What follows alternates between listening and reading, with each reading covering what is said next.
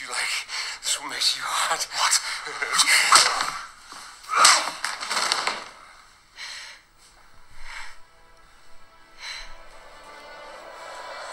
Welcome to The Vigilant Minority. This is a Carefree Black Nerd review podcast covering the 1986 comic book series, Watchmen.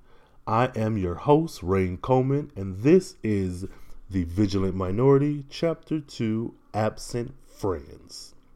Now, when you're listening to this show, live tweet and comment using the hashtag TVMPod or Vigilant Minority Pod. This podcast is available on your favorite podcast listening apps, so please be sure to leave a 5-star rating and review. This helps the podcast show up in those pesky Apple algorithms on lists and all that good stuff. So, check out the show on Spotify, Apple Podcasts, Google Podcasts, Stitcher, SoundCloud, etc., etc., etc. Now diving in, Chapter 2, Absent Friends. Okay, so the release date for this issue was October of 1986.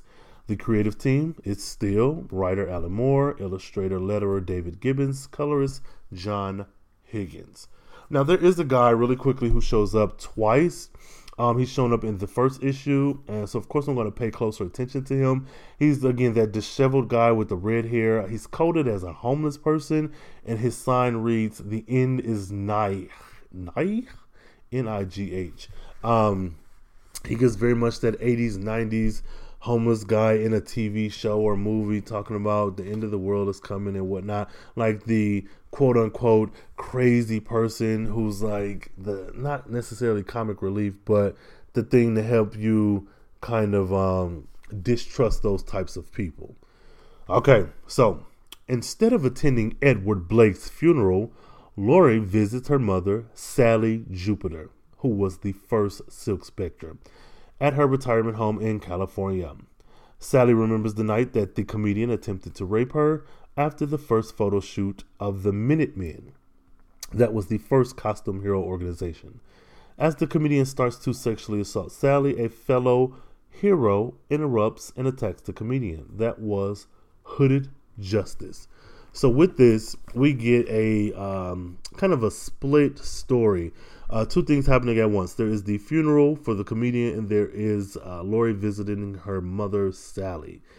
The funeral is dark and gloomy, and the visit to the mom at the nursing home is bright and sunny in California. So Laurie brings her mother flowers. She's asking, "Where's John?" "Oh, he's off dealing with some business, a funeral." And she's like, "Oh, that's so sad. Is there anybody who I would know?" She was like, "Nah, I'm just some little official thing." So her mom's like, "Man, it's Eddie Blake, right?" She's like, "Mom, nah, Laurie, don't treat me like no damn kid. I can still read. I saw that shit in the paper. He got murdered." So pretty much she's like, "Man, you babying me. I'm your mama. Don't do that shit." So she says, "I guess he finally reached that punchline, huh? Poor Eddie." And I like this because we got a back and forth of a mother and daughter. We got Laurie and Sally, and Laurie just doesn't understand, how the fuck can you say that after what he almost did? She's like, "Man, look, you young, you don't know, things change. What happened 40 years ago." Now, at this time, it looks like Laurie is loading a pipe or like a cigarette or something. And her mom's like, "No, that shit is history." She talking about she being Laurie. Yeah, well, the 50s, I never forgive somebody who did that to me.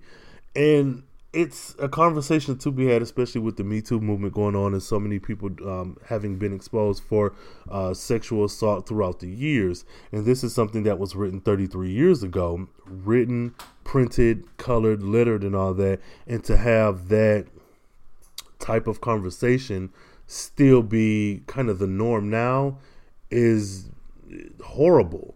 And it's very timely. Like, reading this, it feels like if you update the clothing, you could put that in 2019 right now. But I do like it that it's two women having this conversation, not a man and a woman. I like that there are two women discussing this. Even though they have these different kind of opposing viewpoints, it's still two women. Though it's written by a man, I would like to see what a conversation like this looks like by a woman or women writers and creators, but that's neither here nor there. So she's talking about perspective. Sally is. She's like, getting old, you get a different perspective. The big stuff looks smaller somehow. And in the end, you just wash your hands of it and shut it away.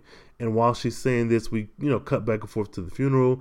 We get this bloody hand holding something with these gloves with the fingers cut out. And it turns out to be that disheveled homeless guy at the cemetery, kind of in front of the cemetery while everyone else is going in. We have the pastor or reverend or whoever giving the eulogy. And Lori is smoking, and her mama is being, I ain't gonna say being dramatic, but she was talking just fine. And now it's, she goes from, plus it's a beautiful day, you and John ought to move out here, and the weather was nice, and it's better than New York today, huh? And she said, oh, well, there lots of sunshine. It's like vitamins. It's healthy, and being healthy is what counts. Never mind all that smart New York living. I mean, without your health, where are you? At my age, you want to take care of yourself or your butt. So, she's so fucking shady. She's doing all this shit so that Lori can put that cigarette up, and she mad. Talking about some, Mom, it's okay. You don't need to open more doors or windows. Look, I'm putting it out, okay? It's dead, extinguished. So throughout all of this, Sally then got her butt up out this bed in her nightgown, opening windows, put on a robe, opening windows and doors because her daughter's smoking. Just like, why are you lighting up at a old folks home? But whatever. So they're discussing the current state of affairs, and Sally's like, look, it's 3 Minutemen here. That's it. It's me, Hollis Mason, and Byron Lewis in the Bug House in Maine. I don't know what that means. She said, funny, Eddie was the youngest, always joking about how old we were. He said he'd bury us. You see, that was Eddie, always talking like he was on top of it, like it was never going to happen to him. He was the comedian. He always thought he'd get the last laugh. And it's like, I like this. So they go back and forth. And then we get a camera flash and we hit that flashback where the comedian, after a photo shoot and everybody decided to leave and go do some other stuff, Sally, the Silk Spectre, she hung back to change her clothes. Now, I want to mention this just because it's relevant for later. Her uniform is like fishnet stockings. I don't know if these are heels or boots, and they're purple. Then you have a yellow sleeveless dress thing. Doesn't come. It comes like to the top of her womanhood. Shit, I'll say that. And this choker thing, whatever. She looks very much of the time. That being said, we move on, and so everyone's like, okay, we're going to the meeting is over. Listen, everyone, we're going to meet in the lobby in 5 minutes. Then we'll go back to the Owl's Nest for a beer. She says, fine, you guys go ahead. I got to change. While she's changing, she hears a voice. Hi. She turns around. Eddie, what the hell are you doing? You knew I was changing. He says, and I quote, sure I did. You announced it loud enough. Come on, baby. I know what you need. You got to have some reason for wearing that outfit like this, huh? She says, Eddie, no, which no means no. And pretty much while he's attacking her, she scratches his eyes, his face. He grabs his face. He's mad. He gets to punching her, whooping her ass. She's on the ground, face first, bloody nose. He's pulling off his pants. Then somebody comes back. Sally, what's keeping you? Of course, that is whoever but the hooded justice. And he whoops this motherfucker's ass. He whoops his ass. He whoops the comedian's ass. The comedian's like, this what you like. Now, he got his ass whooped. And this is what he's saying to the hooded justice. This is what you like, huh? This is what gets you hot. This is like, bruh, you just got your ass beat. So, hooded justice yells at him, get out. Sure, I'm going, but I got your number, see? And one of these days, the joke's gonna be on you. Like, what? What? Leave. So he's leaving. And we see Sally on the ground, the Silk Spectre. He says, get up, and for God's sake, cover yourself. And I don't know if I'm reading that too aggressively, or if it's like, oh man, for God's sake, cover yourself. It seems more aggressive than it probably supposed to be. So all that happens, we still get this argument between the two, and then we move on to the funeral. So Adrian Veidt, Dan Dreiberg, and John Osterman pays their respects. Veidt recalls the failed proposal of organizing the Crime Busters. This would have been a second Costume Heroes League. Now, the comedian during this flashback speaks out to talk about, like, this is trash, this is stupid, we all gonna be dead in, like, less than 30 years, nuclear war is gonna destroy the world, and this intelligent motherfucker Ozymandias is just gonna be the most intelligent man of a ball of ashes. And it's a very interesting scene because he calls out a lot of stuff like, you would just be doing this for fame. Like, how are we really supposed to change the world when it's like a group of 40 of us, not really 40, but such a large group of us. And homeboy is like, Ozymandias, it doesn't require genius to see that America has problems that need tackling. The comedian cuts his ass out. He like, damn straight, and it takes a moron to think that they're small enough for you clowns to handle what's going down in this world. You got no idea, believe me. And so Ozymandias' response is, I think I'm as well informed as anyone giving correct handling. None of the problems of the world are insurmountable. All it takes is a little intelligence. Smart mouth nigga talking about what you've got in spades, right? You people are a joke. You hear Morlocks back in town, you think, oh boy, let's gang up and bust them. You think that matters? You think that solves anything? It don't matter squat. Let me show you how it doesn't matter. And so he pulls out his lighter and burns up this map that was presented with like the different issues of the world, like promiscuity, drugs, bank unrest, like just a bunch of silly shit. And so he lights his cigarette and he walks out, and he kind of speaks to Ozymandias. Is like, look, it's gonna be the smartest man on. Oh Lord, I can speak, y'all. You're going to be the smartest man on Cinder instead of the Earth. Pardon me, but I got an appointment. See you in the funny papers. So I really like that flashback because it sets up a lot, and a lot of this is showing us what type of person the comedian was, and kind of what we're dealing with here. And though he's dead, it's like you're still living on through these flashbacks and these recollections, and I really like that. I really, really like that. I think this book does a really good job with it. Now, during the sermon, Dr. Manhattan remembers an encounter on the last day of the Vietnam War. So the comedian and him are talking, fireworks are going off, they're talking, well, the comedian is talking shit, and Dr. Manhattan remembers a Vietnamese woman who is pregnant, visibly pregnant, coming up to the comedian talking about, you just gonna leave, you just gonna leave me. And it wasn't aggressive, it was more like pleading, like, what are you doing? Like, I must talk with you. He's like, look, we ain't got nothing to talk about. I'm leaving Saigon, going to New York. She's talking about, you'll walk away from me, you walk away from this, me and the baby. And like, yeah, hell yeah, I will. She said, but me, I cannot walk away from this. It's growing in my belly. I cannot forget this. He says, well, that's unfortunate because that's what I'm going to do. Forget you, forget your cruddy little country, all of it. This man is like set up to be the worst of the worst. And she said, I don't think so. No, she said, I do not think so. I think you remember me and my country. I think you remember as long as you live. He turns around and she slashes his freaking face with a broken glass bottle. His response, my face. What did you do, you bitch? You hurt my face, you whore. You filthy, stinking, worthless. And then here comes Manhattan.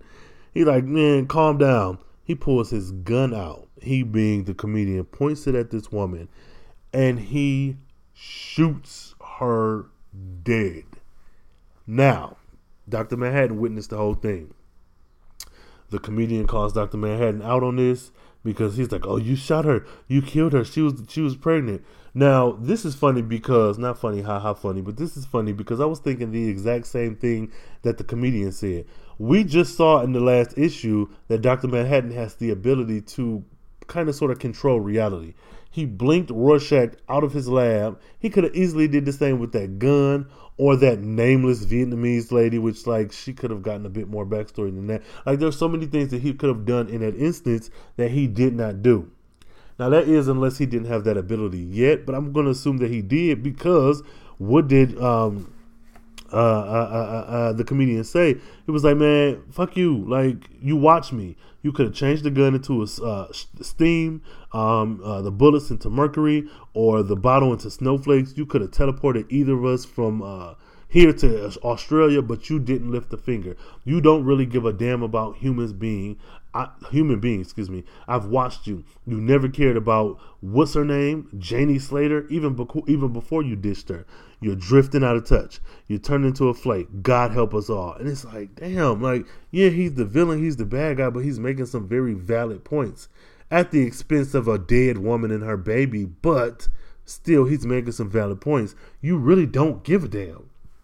Now, at the same funeral, Dan Dreiberg, whatever, thinks about the time spent with the comedian. And this was during the riots caused by a protest. Now here, the comedian seems to really, really enjoy repelling the angry mob. He hit them with smoke bombs and a bunch of other stuff. Like, he is gung-ho, like, I don't give a damn. And then some of the wording, the crowd is yelling at him, calling him a pig, rapist. We don't want vigilantes. We want regular cops. This one lady calls him the F-bomb. My son is a police officer. And he throws a bunch of shit. Like, he clears the road, but you can tell that he's really enjoying this, like some sort of psychopath. And there is a woman spray painting who watches The Watchmen on a brick wall. He shoots at her, so she runs away, which is like, God dang, man. So he reads it, and he's like, yeah, I like that. We are the American dream. Let me see. Well, I like this. I like when things get weird. All the cars on the table. The American dream came true. Just a bunch of, like, he's a lot. And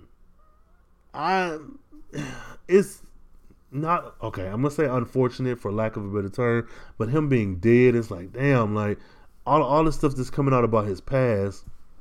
It would have been interesting to see him in present day of the book interacting, but I mean, we're getting our feel from the flashbacks and recollections and stuff. But dang, man. So moving on, October 16, 1985. When Rorschach sees the former costume villain, Moloch, leaving Blake's funeral, he questioned him about the comedian's death. And Moloch describes the comedian visiting him while drunk late one night, nearly a week before his death. He was like, he appeared worried, fearful, saddened. He was mentioning vague activities that happened on some island, an island full of scientists and artists and writers. He also accused Moloch of being part of this because he saw his name on a list. After hearing this, Rorschach is like, man, this don't seem right. He could be lying to me. So they did a good job of drawing him very manic. He didn't necessarily look drunk, but he looked like it was a lot going on and he was trying to kind of get his handle on, which I found that interesting. I do like that. Again, we're getting all of these pieces and parts of the comedian out of order, but they're creating this kind of bigger. We're filling in the gaps that we don't know about through other people's observations, and I do enjoy that. So Rorschach's like, yeah, man, whatever. Well, I searched the house before you got here, and I found these illegal drugs. You gotta get the hell up out of here. I'm finna take you to jail. Man, he's like, man, come on. You can't be serious. First of all, I ain't been to Moloch since I've been in jail. I was in jail since the 70s. I told you everything I know. It was like, look, I heard maybe it didn't work, but when you're desperate, you'll try anything. Talking about the drugs, he was like, I got cancer. So Rorschach's silly ass talking about what kind of cancer. I'm thinking, does it fucking matter? So homeboy's like, well, the kind of cancer that you eventually get better from. Well, it ain't that kind of cancer. I'm like, man. So Rorschach's like, yeah, very well. Well, I wrote down the name of the company. I'll report them later. You off the hook for now. So he got these illegal drugs that's helping him with his cancer. And you're not about to take him into jail for it, but you're going to go after the company that's supplying it to him. Which is like, I don't know. I mean, yeah. I don't know if this will come back later. It may, but I'm just like, this man has turned his life around. The biggest thing you have on him is that he left the comedian's funeral. Then what do you? I don't know. I guess so. He walks through town, red light district. It looks like 42nd Street, women's breasts draped across every billboard, every display, lightening the sidewalk. I was offered Swedish love and French love, but not American love. American love, like Coke in green glass bottles. They don't make it anymore. Thought about Moloch's story on the way to that cemetery. Could all be lies. Could all be part of a revenge scheme planned during his time behind bars. But if true, then what? Puzzling references to an island. Also to Dr. Manhattan. Might he be a risk in some way? So many questions. Never mind answers. Soon, nothing is insoluble. Nothing is hopeless. Not while there's life. And okay, he's so dramatic. I love it though. I want a copy of his journal. So he's walking to the grave of Edward, Mr. the comedian, and we see again what happened. Him being murdered all over again. We see him getting cut in the face by the lady with the bottle. We see him on the streets with the civilians. We see him drunk in the retelling of the story by Moloch. Like, we're seeing all of this, and we're getting the narration from Rorschach, and he's like, the future is bearing down like an express train. Blake understood, treated it like a joke, but he understood. He saw the cracks in society, saw the little men in masks trying to hold it together. He saw the true face of the 20th century and chose to become a reflection of it, a parody of it. No one else saw the joke. That's why he was lonely. I heard a joke once. Man goes to the doctor, says he's depressed. Says life seems harsh and cruel. Says he feels all alone in a threatening world where what lies ahead is vague and uncertain. Doctor says treatment is simple. Great clown, the great clown Palagili is in town tonight. Go and see him. That should pick you up.